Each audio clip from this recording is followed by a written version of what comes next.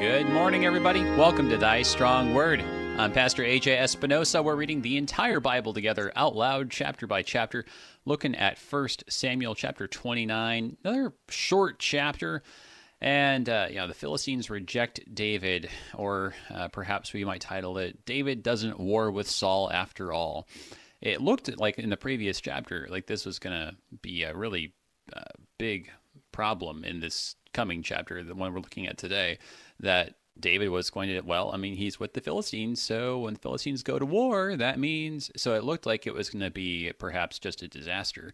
But this is really interesting how you have God actually working through the other Philistine leaders rejecting him. So another one of these kind of paradoxical and ironic chapters where the rejection of men actually ends up furthering the cause and purposes of God. So just another cool chapter in terms of just kind of the theme and the way the story progresses too, and just kind of this relationship that you see also developing between Achish and David and the kind of conversation that they have. So a lot of cool stuff to be looking at today. As we get started, we always do, let's go ahead and just say a prayer. In the name of the Father, and of the Son, and of the Holy Spirit. Amen. Heavenly Father, thank you for bringing us to the beginning of this week, to the beginning of our work and our tasks and the things that we look to accomplish with these next days before we meet together again on the Lord's Day as your body, as one family. We ask that you would give us the strength and energy we need, and as a part of that you would feed us this daily bread of your word and your scripture, that we would be enabled to do the work that you prepared in advance for us to do. In the name of your Son, Jesus, amen. All right, so, and I think this is, like, as we've been seeing, these chapters with David, especially how he is rejected in these different capacities, really, I think, helps us identify with David, and because we're not necessarily all successful military generals, are we? It didn't work out the way we had hoped, right? But so in these ways, we can relate to David, and we see, I think, a message for us and something that's very applicable for our lives as well, as we see ourselves kind of in David, just finding ways to serve God, even when people aren't necessarily giving you the recognition or the credit. So here it is. Let's go ahead. Chapter 29. We recall in chapter 28, back at the beginning of the chapter, there was the comment about the Philistines gathering to war. And so we saw how that would have been that confederacy of the five major Philistine groups, at least, if not more. But those five are mentioned throughout 1 Samuel, that they would have all gotten in league together to go to fight against Saul. Saul, of course, went to find the medium at Endor. He's shaking in his boots like, oh man, all the Philistines are all ganging up on me here. And the very ominous prophecy of Samuel, tomorrow you and your sons will be with me, referring to the place of death. So this chapter has been set up with some very ominous signs. So here it is, chapter 29, then from the top. Now, the Philistines had gathered all their forces at Aphek, and the Israelites were encamped by the spring that is in Jezreel. As the lords of the Philistines were passing on by hundreds and by thousands, and David and his men were passing on in the rear with Achish, the commanders of the Philistines said, "What are these Hebrews doing here?" And Achish said to the commanders of the Philistines, "Is this not David, the servant of Saul, king of Israel, who has been with me now for days and years? And since he deserted to me, I have found no fault in him to this day." But the commanders of the Philistines were angry with him. And the commanders of the Philistines said to him, "Send the man back, that he may return to the place to which you have assigned him. He shall not go down with us to battle, lest in the battle he become an adversary to us. For how could this fellow reconcile himself to his Lord? Would it not be with the heads of the men here? Is not this David, of whom they sing to one another in dances? Saul has struck down his thousands, and David his 10,000s. Then Achish called David and said to him, As the Lord lives, you have been honest, and to me it seems right that you should march out in with me in the campaign. But for I have found nothing wrong in you from the day of your coming to me to this day. Nevertheless, the lords do not approve of you. So go back now, and go peaceably, that you may not displease the lords of the Philistines. And David said to Achish, But what have I done? And what have you found in your servant from the day I entered your service until now, that I may not go and fight against the enemies of my lord the king? And Achish answered David and said, I know that you are as blameless in my sight as an angel of God. Nevertheless, the commanders of the Philistines have said, He shall not go up with us to the battle. Now then, rise early in the morning with the servants of your Lord who came with you, and start early in the morning and depart as soon as you have light. So David set out with his men early in the morning to return to the land of the Philistines.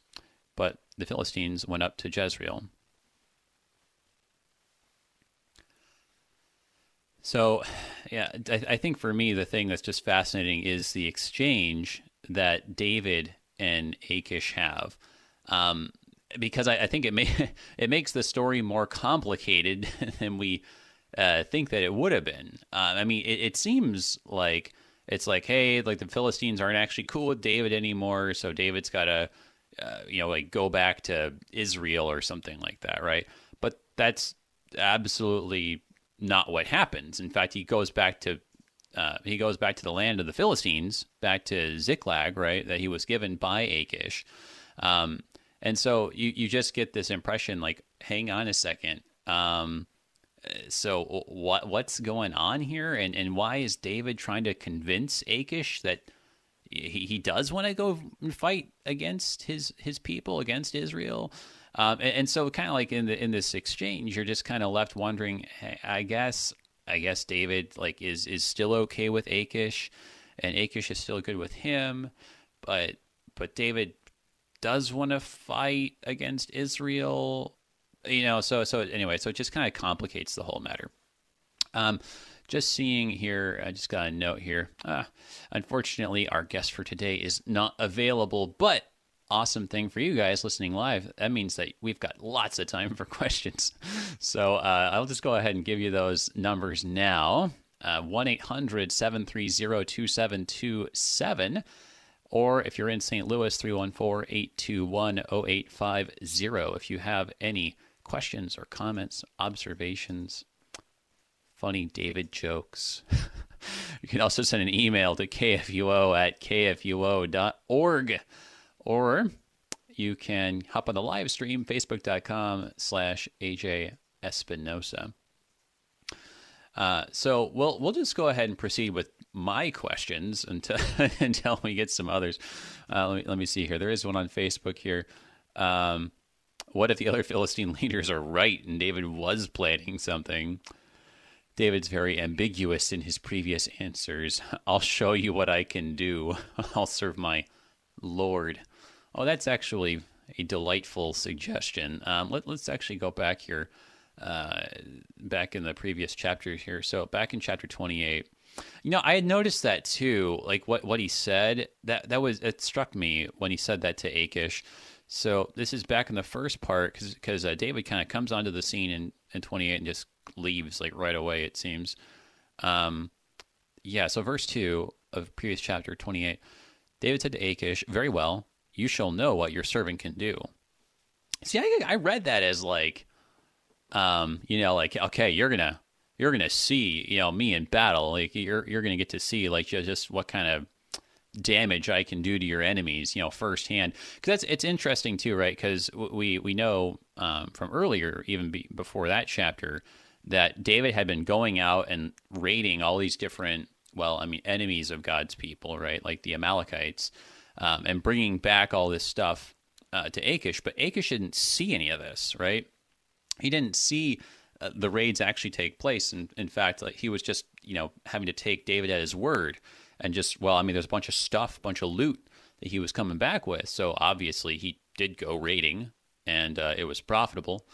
It's just, again, like so funny, like, where would you go raiding today?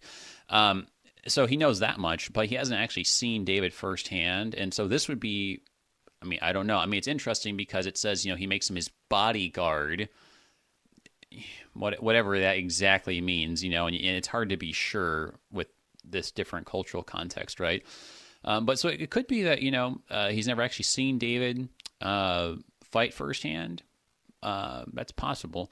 Or, yeah, it could be, maybe it doesn't mean that at all. Maybe actually in the course of being Achish's bodyguard, he has actually seen David firsthand in combat, but David's being kind of sneaky here and saying like, hey, tomorrow or, when we go out to fight, you'll really see what I can do. Like he's got something planned. Yeah, I mean, that's not bad. I mean, like it really though highlights just how sneaky then David is in this chapter in 1 Samuel 29. So let's take a look at this again.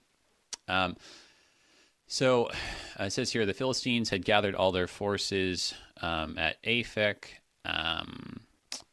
It's another one of those unjustified pluperfects. Yeah, I mean, it's just they gathered all their forces, like the so in the previous chapter they were like, all like calling for a congregation to happen, right? But like now they actually have everyone there. So you got your two sides lined up, very much like with chapter 17 with Goliath, right? Just kind of the two sides. This is common in ancient combat, right? To just kind of line up on opposite sides right across from each other very conveniently. Makes it easier to aim, right? And then, so you get this here. Yeah, the lords of the Philistines were passing on by hundreds and by thousands. You see that just very commonly, the hundreds and the thousands. It seems that just again and again, there were groups of 100 and groups of like roughly 1,000. So I don't, we've already talked about this, but something like, I don't know, like, is it like a squad or a section or something like that? Maybe a little bit bigger than that. Maybe a platoon. Yeah, maybe it's like a platoon and then like a battalion or something like this. And so, yeah, that's all pretty consistent. And so, yeah, so they're going through, and David, as a leader of 1,000, as a battalion leader, as a captain, something along these lines, would have been pretty prominent. We haven't had a chance to talk about like the numbers in that much detail, but I mean, I would say that you look at all this stuff in 1 Samuel, Judges, Numbers, and we're talking about when they muster an army, like it's somewhere between maybe like 20 and 40,000 men. So a leader of 1,000 is actually really pretty significant, right? Like, David's, I mean, in your top like 20 to 40 in leadership, basically, at that level. So it's very likely that the lords of the Philistines, right, these big five, would have gotten a clear view, and David would have been very prominent, even in this context. So yeah, then it's like, hey, what are these Hebrews doing here? And it is Hebrews plural, right? Because it's David and his men, right? I mean, we recall that David and his men, even his wives, right? They were all just living in Ziklag together there with the Philistines. And so, Achish is used to this, but the Philistines are like, whoa, what on earth is David doing here? So in that situation, then you get this, and it's interesting here, since he deserted to me, right? So this again, Achish's assumption that David must have had a huge falling out, and they must hate him now back in Israel because he keeps raiding them. He's been lied to, which is just something, because he says, I find no fault in him to this day. So this, I think, is getting really ironic then, because, Achish is going to keep saying, David, you're blameless. And David, I tried to convince them to let you go, but, just, they just think you're up to something. And it's just, that's just totally wrong, David. You've only been honest with me. And David's like, of course, my Lord, I've only been honest with you. So here it is, right? You go over here then to, right, so they quote the song, right? That's funny in verse 5. That song that Saul decided he didn't like, right? That he decided he was going to put the kibosh on. No more singing that song. But then, yeah. So here you go, right? Achish breaks the news to David. David, I'm sorry. I know you wanted to go fight, but I've, and I can't find anything wrong with you. So there's a second mention of his innocence. But nevertheless, I don't approve of you, right? Okay, and then this gets fantastic. Then verse 8, David said to Achish, "But what have I done?" Right? And so in verse 9, like, I know that you're as blameless. So up through verse 9, already 4 mentions of his innocence, right? Like, oh, but David has only been the most loyal subject to Achish this whole time. And I mean, and isn't this something, right? What David says, like, what have I done? I mean, the gall of David here, what have I done? Well, I've been systematically lying to you as long as I've been in your service, right? Like, I've been doing all these raids and I've actually been strengthening the position of Israel this whole time, right underneath your nose. But what have I done, Achish, right? I mean, that's really, I don't know. I mean, that's just kind of it for me in verse 8. It's like David's just, okay, yeah, just kind of going for it here. Just looking at another comment on Facebook here saying, was slain his thousands, a song sweeping the airwaves of Israel and the Philistines back in the day. I think that might have been the first thing that went viral, right? The first song, right? Just gotta imagine how catchy that ditty must have been. But yeah, so I mean, it's just really something here that David's just kind of playing this up, right? And I don't know, like when you think of it that way, you think to yourself, wow, does this kind of undermine David's credibility elsewhere, right? Because he's this whole, like, what have I done, right? Isn't this what he has said to Saul kind of like multiple times? So, you go back to their last encounter back in chapter 26, right? And let me see here. I think this is like almost exactly how, no, that's right. So what's he say? So this is chapter 26, back in chapter 26, verse 18. David, why does my Lord pursue after his servant? For what have I done? What evil is on my hands? Right? So, I mean, so this is a very, very similar language, like where he's here, like, what have I done? What he says to Achish here in verse 8, right? I'm just going to look at the Hebrew really quick here. So, kime asiti. Yeah, kime ashiti. It's like, yeah, what have I done? Yeah, no, and it's just like it's just 2 words in Hebrew, really. It's like, what I do. It's very straightforward. But then you compare that to what he says in chapter 26 to Saul, right? And so there it's kind of more like why. It's like, right? So why does my Lord pursue after his servant? And then, ooh, yeah. Yeah, no, it's actually the same 2 words there. Me'asiti. What I do? What have I done? So this is really fascinating, actually, that he would use the same phrase here in chapter 29, where he's saying it ironically because we know what he's done. He's been deceiving Achish right underneath his nose for years. But there, when he's asking that to Saul, he's presumably doing it in innocence, right? Like, what have I done, Saul? Well, I haven't done anything to you. So that's interesting. I guess, like, I feel like the 2 directions that points me in are either A, that actually maybe David kind of had done some things to Saul that it might merit Saul being upset about it. But the point is really kind of like less, well, I've been perfect, right? I've been an angel, though ironically that is what Achish says, right? And just more like, hey, I haven't done anything to deserve this kind of treatment, right? So maybe it means something more like that, and that's, I think, where you kind of get into the interpretations that are out there that, David took Ahinoam, wife of Saul, right? Which is, not I mean, it's not unimaginable given the things that the text says, and we're going to see in 2 Samuel that you have that mention about having been given Saul's wives. I don't think it's actually like the most consistent picture then. So what I think then, I think option B is that when David is saying this to Achish, I think he's basically saying, actually, not like ironically, hey, what do I do to you? Yeah, what do I do to him? If he only knew. And I think it's more actually saying like, hey, how have I wronged you? I really haven't, right? Because, and this I think kind of goes back to the question of, like how much of the truth do David, or earlier we saw this with Samuel, how much of the truth do they owe these people, right?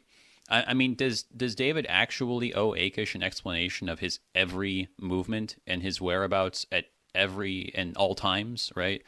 I think that David actually might see this as, hey, you know what? Like, I'm here. I'm paying my rent. I'm giving Achish his cut of the loot, right?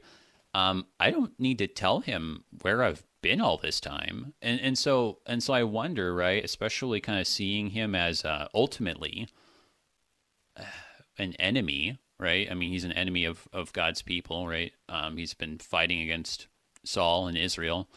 So I wonder if to David, he's saying, hey, look, I've really kind of gone above and beyond my obligation and my loyalty to Achish. I don't owe him telling him absolutely every place I've been and where all this stuff came from.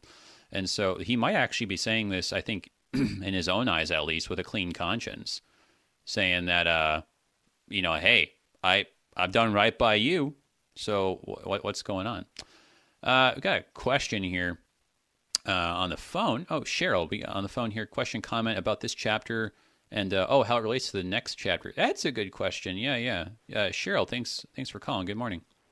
Yeah, good morning. Thanks for taking my call. Yeah, I was just looking at my Lutheran Study Bible, and they had the heading for chapter 29 that David's rejected by the Philistines. Yeah. And then in chapter 30, that's when he is sent back to Ziklag, and it says when he arrived there on the third day, he finds that all the people had been captured, including his wife. Yep. And then it says, but David strengthened himself in the Lord his God. And it just seemed to me like chapter 29 had to happen. David had to be rejected by the Philistines because the Lord God is going to strengthen him for he's anointed to be the king. And the Lord God is in charge of all this. And he's going to strengthen David in himself. And just like it says in Romans 8, 23 or 28? Romans 8:28. God's working it for Okay. Yeah, for our good. Yeah, so no, thank you, Cheryl. That's a really interesting comment idea there. I mean, I think you do see this, right? That and I think I was getting to that, like, or something similar to this anyway earlier, but just how, God is using these moments of rejection to actually I mean, and you see this from the very beginning, right? It's just kind of everything that Saul does. Saul tries to, have David get killed, right? And it does the same move that David will copy later when it comes to Uriah the Hittite, right? He goes and he puts David on the front lines and says, hey, look, he'll get himself killed, right? If he's so willing to go and impress Michal and all the rest of this, right? And what's that end up doing? Well, it just makes David more popular. So, I mean, just kind of at every turn, I think you absolutely see that whether it's Saul or the Philistines or whoever, God uses all these people who align themselves as enemies against David to actually boost his Messiah and further his plan purposes. So thank you very much, Cheryl. I appreciate the call. It's actually time for our break, but everybody, hold on. We're going to have more time for questions, looking at 1 Samuel 29 here on Thy Strong Word in just a minute. Be right back.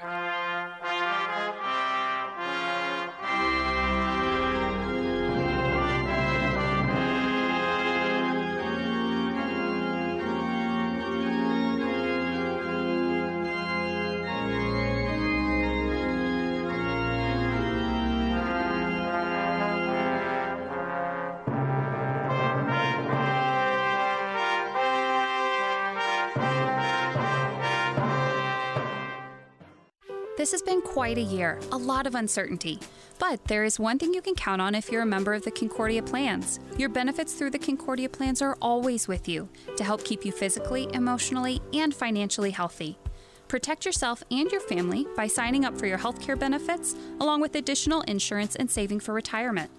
Choose your 2021 benefits November 2nd through the 20th at concordiaplans.org/myaccount.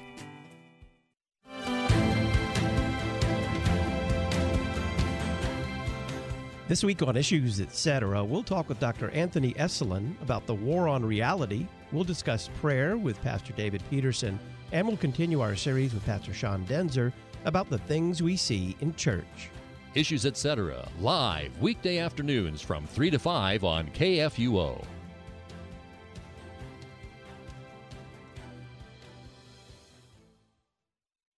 Our listeners and supporters are talking about Worldwide KFUO. I'm listening to you on my Kindle here in Great Falls, Virginia. I just want to thank you so much for the beautiful music, and I'm so thankful for you. God bless you and keep you in your good work.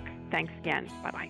To leave a message on the KFUO comment line, call 314-996-1542. Christ for you, anytime, anywhere. Worldwide KFUO.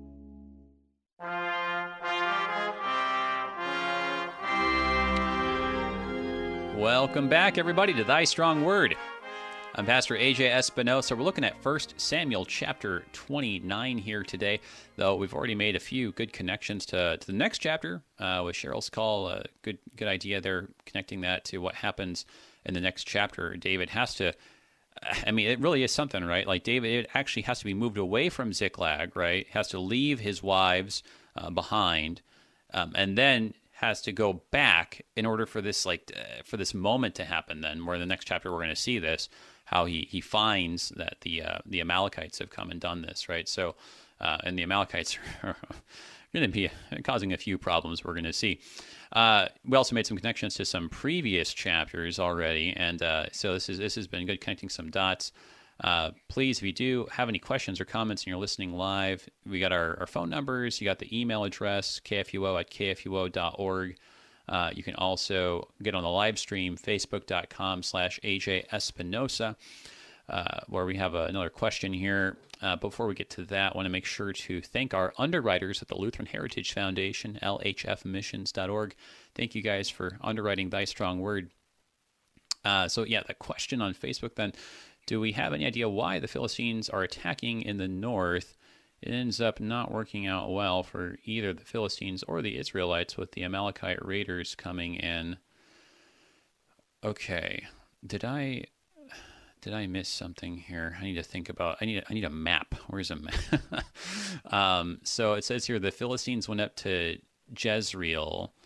Okay, well, but I guess, is that what we're thinking is like up north? Because, yeah, I mean, Jezreel, we're talking up by Issachar then. But we saw earlier, I'm trying to think where that was, the comment about Ahinoam, right? Trying to recall where that was now. Because it was right with the whole episode with Nabal, right? That at the end of the chapter, we get the note that he married Ahinoam of, and I want to say it was Jezreel, if I'm not getting my wires crossed. So there it is, chapter 25. Yeah, see, so David also took Ahinoam of Jezreel. And so I think that there's like this suggestion here, and it cites Joshua 15, where it lists Jezreel among a number of cities of Judah, right? So I mean, I suppose, relatively speaking, that could be further north than maybe we might think. I mean, like Gath or something, right? But it seems like then they're attacking in Judah, the Jezreel of Judah, and not Jezreel like up north. So I don't know. That's what I would have thought, but maybe I just am confused and need a map. So we can follow up on that if you have any thoughts on that, Paul. Yeah, but a good question here. Just kind of trying to make sure we're lining everything up. That's how I was taking it, that they were lining up in Judah in the south, which is, I think, where they'd be fighting most of the time, probably. Somewhere like around that area anyway. But so, yeah, I think before the break, we were talking about this here. So back in chapter 29, then, in verse 8, David's like, what have I done? Same thing he said to Saul. And it's true that he hasn't been totally honest with Achish, but is David actually just saying this in a good conscience? Like, hey, I've really fulfilled my obligations to you. I've been giving you all of this. I've been protecting you, right? Which I think is actually then not as much of much of a cop-out. Like, I don't think it's like, oh, well, see, so like David's doing some good things, so it's okay that he tells some lies. Like, I'm not saying that, but I'm saying, like, I think this is just interesting as a real moment of David finding clarity in the midst of a lot of ambiguity, right? That actually there is a way that David can, with a clean conscience, serve this Lord of the Philistines faithfully, right? Protect him, respect him, give him a share, like the rightful share of the plunder, right? And kind of pay his taxes, pay his dues, right? Do all those things, right? But yet at the same time as being loyal to Achish, he's also, he is actually, lying about where he's actually raiding, because he's ultimately in allegiance to God, Israel, the God of Israel. So, I mean, like that picture of loyalty and respect and obedience and even submissiveness, right? But within the context of a broader obedience, I think I don't know, to me that resonates. That feels like the New Testament, where you have the early church obeying the civil authorities as much as possible, right? As much as they possibly can. They will show reverence. They will pay taxes. They will obey. They will serve. But at the end of the day, when there is actually conflict between their allegiance to these temporal authorities and their allegiance to God, well, it means that we're going to obey God first. And so that spirit of, I guess this willingness to be submissive to even the pagan authorities that contradict God, right? That kind of submissiveness, I think that's just something we can't overlook. I mean, I think there's just something that's so really distinctively Christian about that.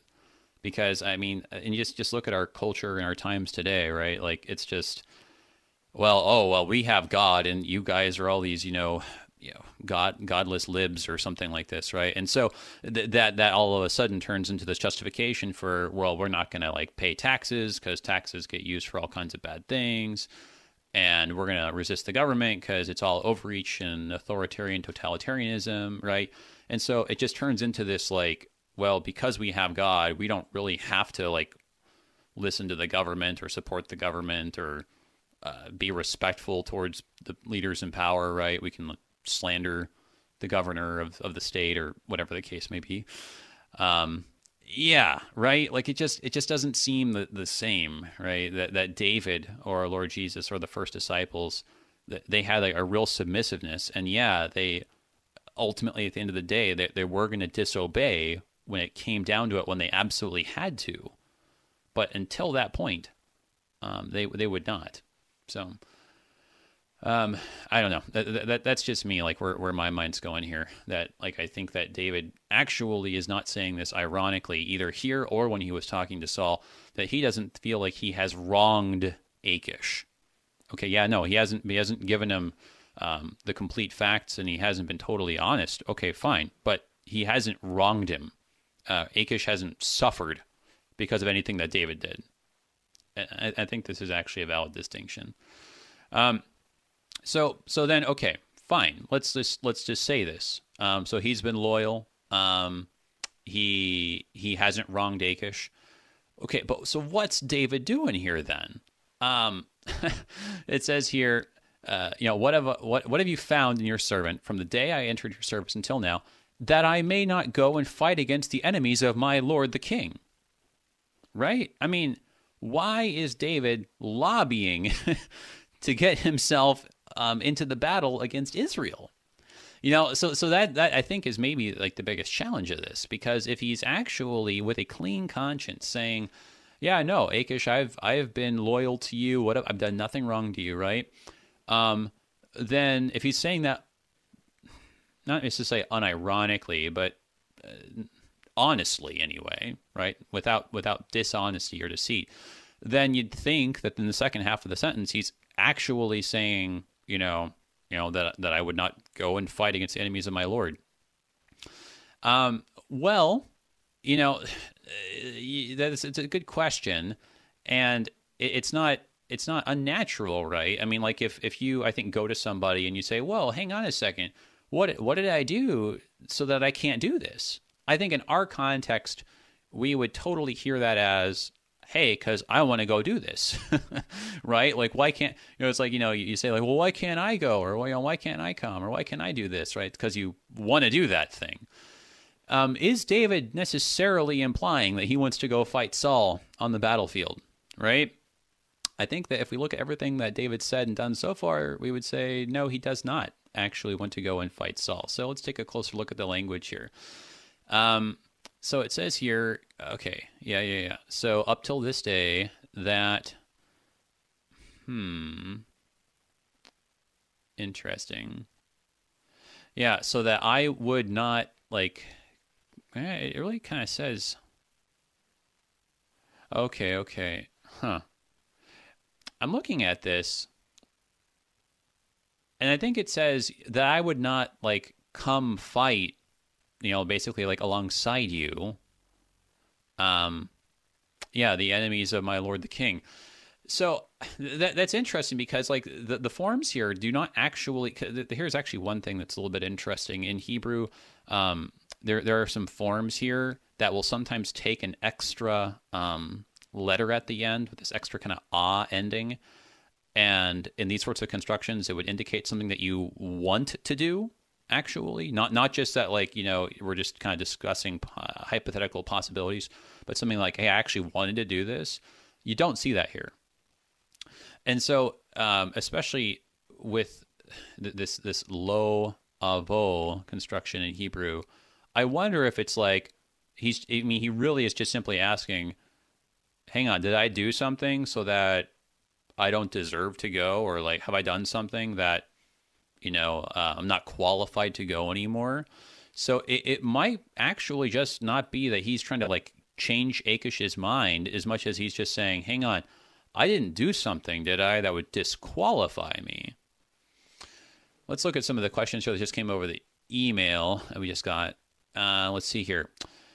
This David seems to be wiser than at any time in the narrative 1 Samuel. Isn't David being very prudent? A very prudent knight and a loyal bodyguard warrior to his Lord.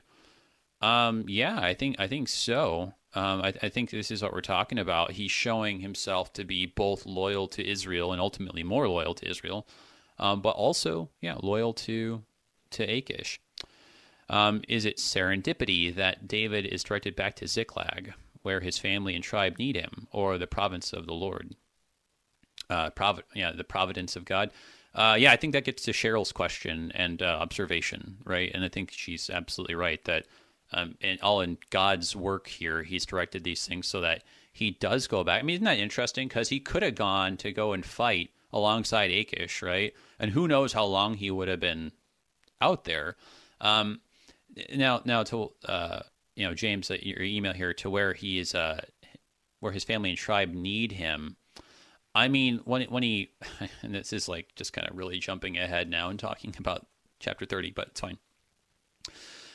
But yeah, so he goes over to Ziklag. I mean, and it says here you go ahead. It's been burned with fire. The women have been taken captive, right? So it's not necessarily like the people in Ziklag need him to intervene. They've already suffered the damage.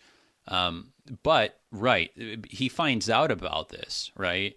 And it's because he finds out about this, and then it says, what we saw there, the verse that Cheryl pointed out there in verse 6, David strengthened himself in the Lord his God. So by seeing the devastation that had been wrought in Ziklag, by finding out about his wives being captured, this is what, just strengthens his resolve. It's like this moment of setting his face like flint, right? And so it's because of that, now he's going to go off and go after these Amalekites, right? And would he have gone after the Amalekites, right, if he hadn't been sent back home to Ziklag? So, yeah, no, I mean, I think this is God working through the rejection. He works through the rejection of David so that David would not have to fight against Saul. Because I think, and this is what I was trying to get to just now looking at verse 8, I don't think David was actually wanting to go fight. I think that David was doing his best to be loyal to both the God of Israel and to Achish. But I don't think that David was looking for a fight, and I don't think that David wanted to get into the same battlefield with Saul. I think that if he had marched alongside Achish and he had actually encountered Saul on the battlefield, he would have avoided Saul, and he would not have fought him. I mean, like, just the way that he's shown again and again, he's not going to touch this guy, literally. He already made the mistake of cutting the hem of his robe, right? And that was too much, cutting the hem of the robe. So I think yeah, that this is definitely God just working through all this. He uses the rejection to take David away from Saul, and then to make him realize and find out about the Amalekites and get him on the move to deal with the Amalekites, because it's actually going to be the Amalekites who end up being the bigger problem, as we're going to see. So the other question is then, so is it the justice of God against David for attacking the innocent tribe of Judah in the previous chapter? Well, no, he didn't attack Judah, right? And this is, I was trying to make this, let's just be clear about this here. He told Achish he was attacking Judah. He didn't. He lied to Achish. He lied about attacking his fellow Judeans, right? So back in chapter 20, where was it here? You get the bit about where he is talking to Achish about this.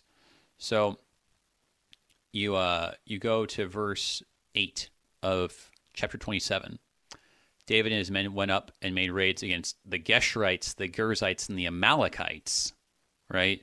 So those are the people he's actually raiding here. And then it says in verse 10, when Achish would ask, he says, against the Negeb of Judah, or against the Negeb of the Jerahmeelites, or against the Negeb of the Kenites. So he's just saying that.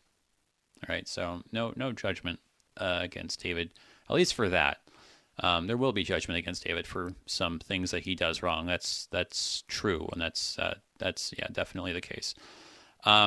Isn't David being a very faithful knight in this chapter when he follows the directives of his Lord and goes back to Ziklag? Just because they tell him to leave does not mean he could have made a rear assault on the Philistines. Well, that's a fair point too, right? I mean, I guess he could have been like, because Nabal insulted him earlier, right? When he didn't show him hospitality, he could have been offended. He could have said like, well, this is ridiculous. You guys aren't letting me march with you. And I mean, I don't know. He could have just joined the fray right there.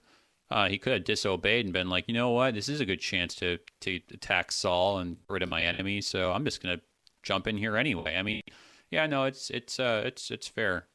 So, yeah, no, I think that David is kind of really left and right actually showing himself to be paradoxically both loyal to God and to God's enemies, to put it in the strongest terms, the paradox, right? He's showing submissiveness and loyalty to both God and to God's enemies. Ultimately, though, to God, right? And I think this is the paradox of the Christian life. So then turning back to the text here in verse 9, so here's Achish again, just like talking about how blameless he is, right? Know that you're as blameless in my sight as an angel of God. Which is kind of interesting right there, right? Like, that Achish would say such a thing, right? Because I know that we think of angels as like, I don't know, little babies with halos and stuff, right? Like we like the picture of innocence, right? Like there's a brand of like ice cream with halo tops, right? Like we think of, like, oh, and like sweet as an angel, right? So innocent. Yeah, but I don't know if for Achish it actually would have had that connotation. So it's kind of an interesting comment to say that. I mean, like a messenger of God, or like a messenger of the gods. There is something though about that, which I wonder about. This kind of an interesting thought. In the ancient world, one of the worst sins you could commit was mistreating a messenger. Right? That old phrase, "Don't shoot the messenger." I think it even kind of testifies to this ancient practice that if you mistreated a messenger, that was just like the worst kind of impiety against the gods. If memory serves, I mean, this is one of the big motifs in the Iliad, because I want to say that Jupiter is, among other things, that is to say Zeus, like god of like hospitality or messengers. Of course, I mean, you have Mercury, right? Hermes, who is the messenger god himself, but that like there's something about Zeus that like you can't like attack a messenger without offending Zeus, right? Like the king of the gods, the father of the gods. So I think in the ancient world, there's this idea, in a sense, that you treat the messenger like he is blameless, he is innocent. The messenger can come and say all kinds of terrible things about what the enemy is going to do. You can't touch the messenger, though. The messenger is blameless. None of the blame resides on him. So, I wonder if maybe that's where Achish is getting this, that it's like, hey, you're blameless. We got bad news about you, right? Like the other Philistines aren't going to let you come, right? But that's not your fault. In the same way that dealing with a messenger, you'd say, well, yeah, but that's not your fault. You're just, carrying the message. It doesn't matter if I like the message or not. So I wonder if that's actually where Achish is coming from. Less that like, David looks like a cute little angel boy, and more that it's like, this is kind of Achish's piety, right? Anyways, so then he tells him, so next morning, just go as soon as you have light. I mean, I think that command to get out of here early, it's probably tied to the other Philistines, that like if they're not happy about David being there, I mean, who knows, right? How long before they would have potentially made an attempt on David's life or something like this, right? So he has to get out of there. So the Philistines, then it says they go up to Jezreel, which actually is kind of interesting too. That it says like, but the Philistines went up to Jezreel, because actually at the beginning of the chapter it said that they went to Jezreel, right? No, there you go. Yeah. So this all fits together nicely. It says the Philistines had gathered all their forces at Aphek, and then they head off towards Jezreel. So it's pretty much like the morning comes, and it actually kind of seems like both of the movements are at the same time, right? So it's just like they were going to move at the morning light, so they need to also go in the opposite direction at the morning light. So yeah, I know the chapter actually like fits together and closes out very nicely in that regard. But yeah, I think then just like as a very interesting picture then of this blamelessness of the messenger, right? I think that's actually a little bit of a good way to think about how we as Christians ought to be perceived by different authorities in the world. And I think this actually ties nicely into the epistle reading that we had from Philippians chapter 4 yesterday in the 3-year lectionary. If you guys follow the 3-year lectionary, you may recall that in church yesterday we had as our second reading, it's from the final chapter of Philippians, chapter 4. There, Paul says to the Philippians, "Rejoice in the Lord always." Again, I will say rejoice. "Let your reasonableness be known to everyone. The Lord is at hand. Do not be anxious about anything, but in everything by prayer and supplication with thanksgiving, let your requests be made known to God." So, this "let your reasonableness be known to everyone." I mean, I think that's just really interesting as a way of Paul saying, like, look, you're not going to make friends with everybody all the time.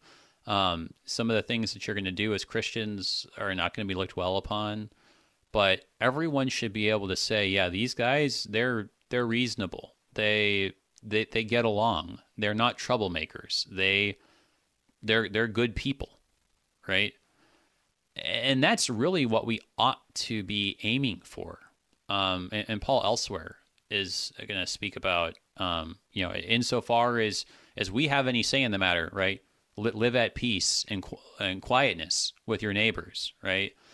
So there really is this paradox of the Christian life, because on the one hand, we're the light of the world, right? That's what Christ says. He calls him, he's called the light of the world, and he calls us the light of the world. And we know in John chapter 1, right, that the light's not very well received by the darkness, right? So on the one hand, we're like shining a light where people don't want it to be shown. And so in that respect, we're going to encounter resistance and people looking down on us and people rejecting us. And yet on the other hand, Paul is saying, hey, look, you need to live in a way that shows submissiveness, that shows obedience, kindness to all these people, so that they look at you and they say, you know what? Yeah, these Christians, like, we don't like some of the things they say. We don't like, we don't agree on a number of their positions. We think some of the stuff they do is just wrong, but they're good people. We can't deny that. They're good, honest, hardworking, tax-paying, will help you, like, will stop their car, pull over, and, like, help you if you're stuck on the side of the road kind of people. And I think that's a fruitful question then for us then as we look at 1 Samuel 29, thinking of just how David shows this, right? If that's what we're doing as Christians in our context, especially in the West, in America, because I think I would say that honestly Christians by a number of people would be considered to be, I don't know, doing more harm than good, right? And of course, that's, you wonder to a certain extent, is that just going to be inevitable, right? When you disagree on fundamental issues about, like, what constitutes a human life, right? So that's fair enough. But to me, it almost just feels like if we aren't doing enough other things that are seen as good and kind and reasonable to the people that we're witnessing to, right? That they can't, like, see that and say, well, but they're not altogether bad, right? Like, oh, but that's a real big problem, fundamental disagreement we have, but they're still, I'm not going to say they're bad people, right? I mean, and that just seems to indicate that something's not right, that we've missed the mark somewhere here, that we ought to be doing more for people and not less, and we ought not to be making the big fundamental issue like, oh, my rights are getting trampled upon. It needs to be more on how can I serve these people, because apparently I have not served them enough. And I can't compromise on what my God has told me, right? I can't compromise the truth of God, but I can love them with faithfulness. I can love as Christ even loved and prayed for his enemies, right? And said, Father, forgive them, they don't know what they do. I think David's showing that kind of love and respect and reasonableness that you can show even to the enemies of God while still being loyal to God himself. And in that way, he's pointing the way to Christ here. Well, good time for questions. Thank you guys for sending those in. Moving on to chapter 30 next time. David's wives are captured. We're going to read more about these pesky Amalekites. Till then, I'm Pastor A.J. Espinosa. Peace. You've been listening to Thy Strong Word, produced by the Lutheran Church Missouri Synod Office of National Mission in cooperation with Worldwide KFUO, the official broadcast ministry of the LCMS. Your support is vital for this program to continue. You can make a gift safe, secure, and easily online at kfuo.org. Thank you for listening and supporting Thy Strong Word.